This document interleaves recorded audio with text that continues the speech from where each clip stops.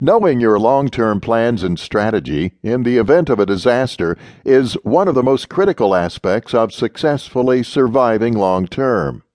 If you don't have a plan in place, or your plan is incomplete and missing important components, you might not recover from it. In this section, I'll discuss some of the most important questions you'll need to ask yourself and have answered before getting started. Where will you and your family take shelter? Do you have a backup shelter plan in place in case something happens to your main shelter?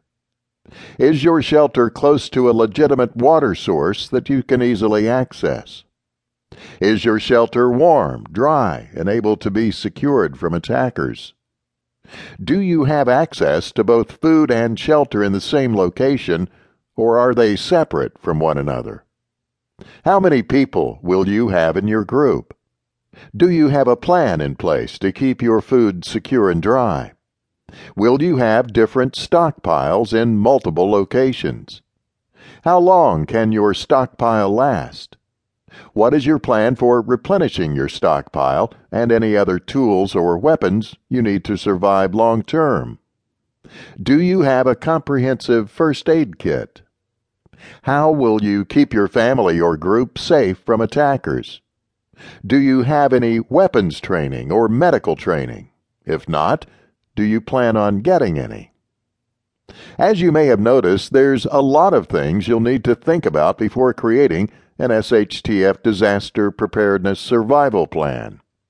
Only after you've worked out the answers to these important questions can you really begin to get a plan put into place.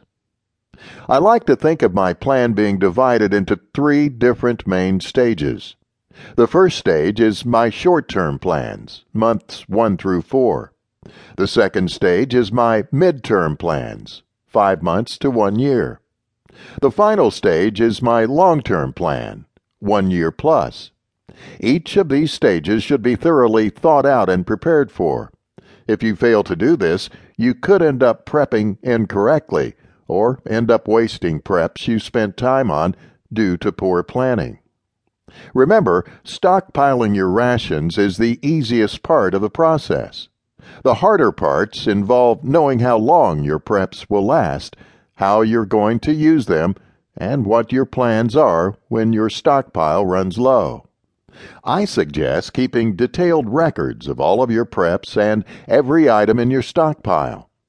It's important to know the quantity of each item when you added the item to your stockpile, the expiration date of your food, any instructions needed on how to operate something you purchased, and a schedule for rotating your food so you're always eating things before they spoil and go to waste. The better you keep these records, and the more time you spend organizing your stockpile, the better your chances at surviving long term. This may all feel a bit daunting at first, but I assure you these are rather simple habits to form once you get going. The sooner you get started, the better. Within no time, these habits will become second nature and a part of your daily routine. Please do not keep your prepping records online. When an emergency occurs, you'll likely lose internet and possibly your power if you don't have some kind of generator. If you don't have a way to access all your records, then your work planning and cataloging everything will have been done in vain.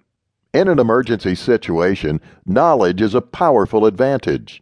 The more you have, the better off you'll be. I suggest once you've mapped out your plan, you then come up with a secondary one in case the first plan is compromised. You'll want to have escape routes and alternate locations picked out in advance in case something drives you from your base of operations. I would have some bug-out locations scouted, and I would hide some supplies along your escape routes that you can reach if needed.